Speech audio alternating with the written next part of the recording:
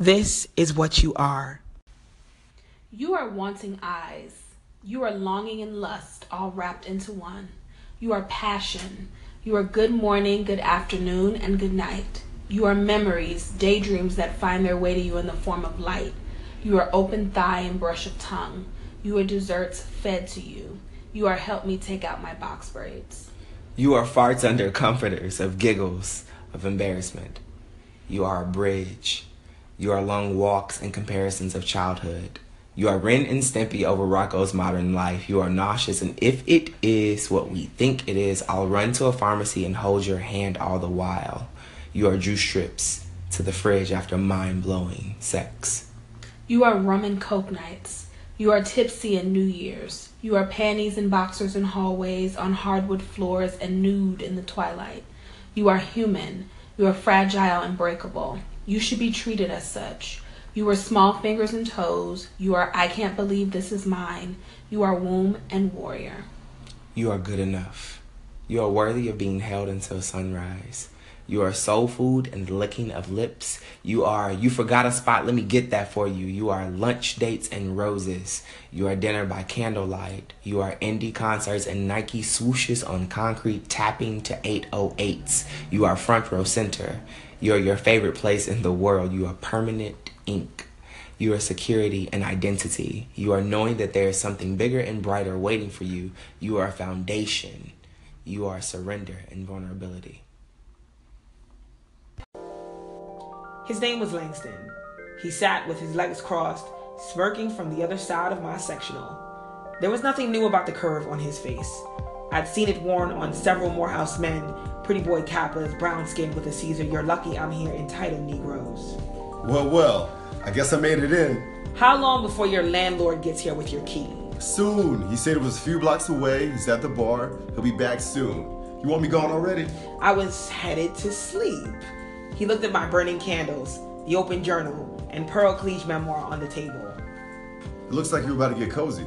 Is this what you do on a Saturday?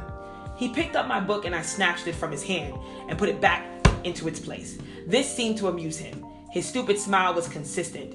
It was there when I closed my blinds in his face, when he saw me in the mornings on my way to work, and now here in the dim light of my sanctuary.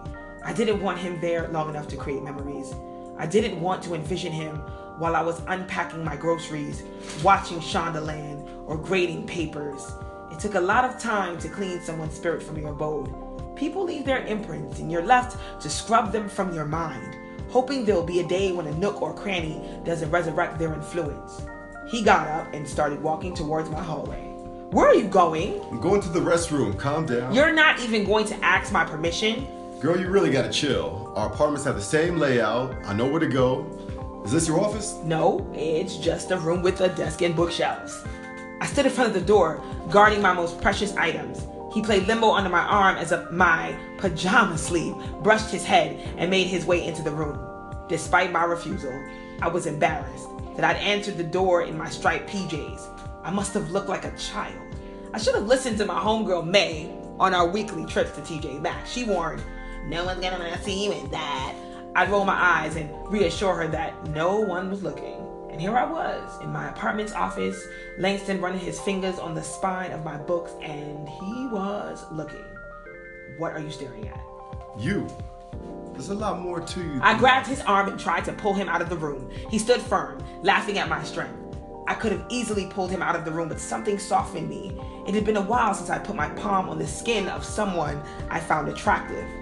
Langston stood there, in fatigue pants and a white tee. It was the dead of winter, and he must have been a madman to show up without a coat with his caramel skin poured from every direction the cotton would allow. He was flawless, except for a small scar below his left eye. I wanted to ask him where he got it, but I didn't want to fall into intricacies. If he shared something personal, I would have to too.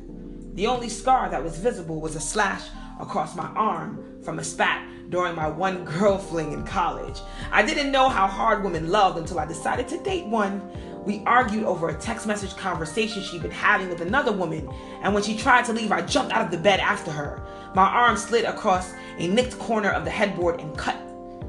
I didn't notice that I was bleeding until I made it 3 blocks, barefoot, yelling her name. If he asked me about my scar, I'd have to tell him about how I'd asked someone who cheated on me and hurt me to come back. What would he think of me then? And why did I care? Langston pulled another book from the shelf like deja vu. You're a huge Danny Cat fan, huh? Yo, what you know about Ed Weege? Only everything. My mother is Haitian. I've been trying to get her to read it, but her Bible is her everything. Wow. And where's your father from?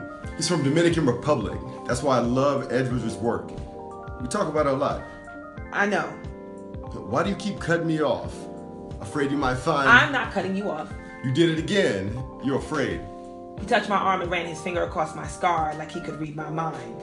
Before I could protest, his phone rang. Yeah, I'm next door. I'll be out in 2 seconds. I walked him out of the office and to the door. He stopped and looked at me before I could close it. I could come back if you want me to. Good night, Langston. Goodbye, Bessie. My mama said she named me after good times. She said that years before she or I ever existed, women got free and then somehow we got chained up again. I never knew if there was any validity to her stories because when she told them she was high as a kite, I'd tell her about herself too. Mama, you're high. I could hear the crackle and pop of her pipe from her bedroom. I could even hear it when I drowned it out with a B2K album. I didn't know if it was the actual sound or my mind playing tricks on me when the music was blasting, but I was never wrong.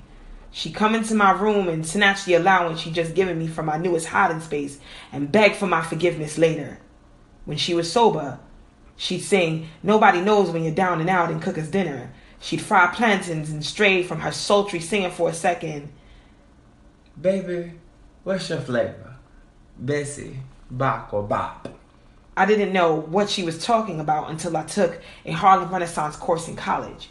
I realized that I'd been named for Bessie Smith and that my mama quoted Langston Hughes often. I remembered her saying, Yeah, I heard a Negro play down on Lenox Avenue the other night. We lived in Harlem, so I thought she was referring to one of the musicians that played near the subway. When I sat in my first day of class and the teacher performed the Weary Blues, I realized my mama was in love with an era. It was like she was stuck there. I came home for the holidays and went to visit her in Bellevue. She was in the psychiatric ward, and the doctor said she wasn't getting any better. I walked into the pale blue room with peeling blue paint that I hated to frequent and sat next to her as she rocked in her chair. I put my report card in her lap. Mama, I got all A's this semester. She didn't say anything. I thought of the poems I'd heard in class and recited one. Hoped I could trigger her memory. I was convinced that there was a time that she'd been immersed in the work that she'd been quoting. Let the rain kiss you. Let the rain beat upon your head with silver liquid drops. And for the first time in what seemed like years, she responded, Let the rain sing you a lullaby. I fell to my knees and put my hands on her legs, pushing her rocking chair back and looking up into her eyes. Yo, what you know about that, mama? That's Langston, girl. Yeah, I'm learning about him in school. I think I want to be a writer and a teacher just like him. Just like your grandfather. Grandpa was a writer? Tell me about him. She stared off into space, much like the days she was high, and became solemn once more. I knew, once that glazed look came across her eyes, she wouldn't speak anymore. I didn't know much about my mother's family. I was born to a crack-addicted mother and my father couldn't find us.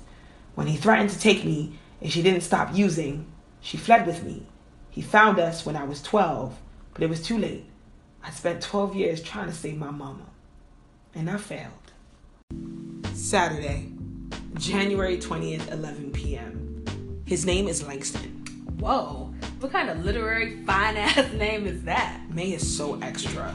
We're having our monthly dinner and I was telling her about the fool from next door.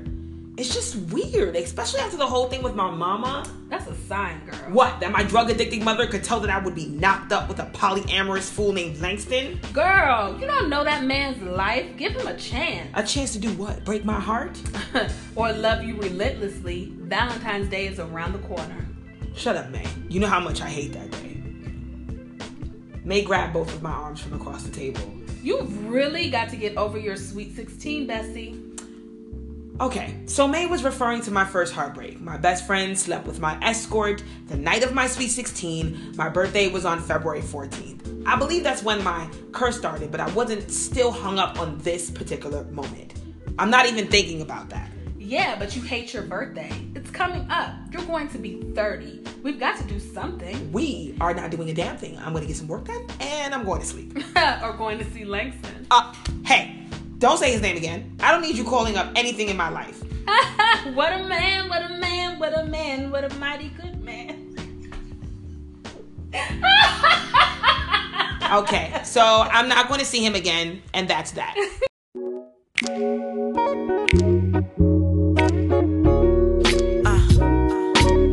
They say I never write love songs. So I dedicate this to you, and you, and you, and you, and you. I see you all the time. What's your name? Not Saturday.